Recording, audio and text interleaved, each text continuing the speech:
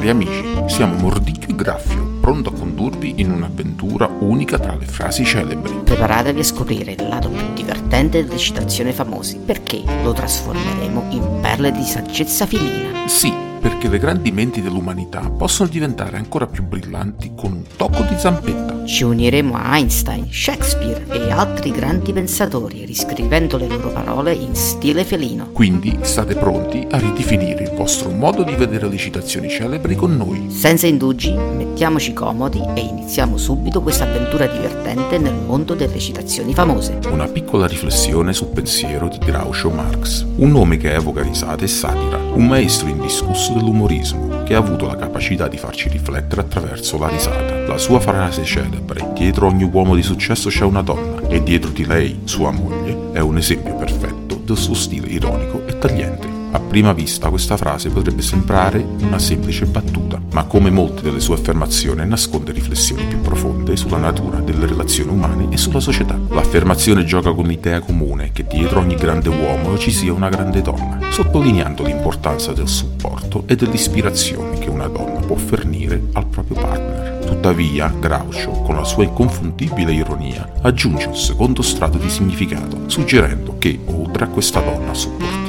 ci possa essere anche una moglie, forse meno comprensiva o meno apprezzata. È una chiara satira sulle complessità delle relazioni, sulle doppie vite che alcune persone possono condurre e sulle apparenze che spesso mascherano la realtà. È anche una critica velata alle dinamiche sociali dell'epoca di Groucho, dove spesso gli uomini di successo avevano affari o relazioni al di fuori del matrimonio, mentre le loro mogli rimanevano nell'ombra. Oggi, in una società che ha fatto passi da gigante nella parità del genere e nel riconoscimento dei diritti delle donne, questa frase potrebbe avere connotazioni diverse. Potrebbe servire come monito a non dare mai per scontato il ruolo delle donne nelle nostre vite, a riconoscere e apprezzare il loro contributo, sia esso come partner che come amica o come moglie. In conclusione, come molte delle battute di GROUCHO MARX, questa frase ci invita a sorridere, ma anche a riflettere, e in un mondo in continua evoluzione, le sue parole continuano a essere rilevanti, spingendoci a guardare oltre le apparenze e a riconoscere il valore di ogni individuo nella nostra vita. Alla prossima, amici!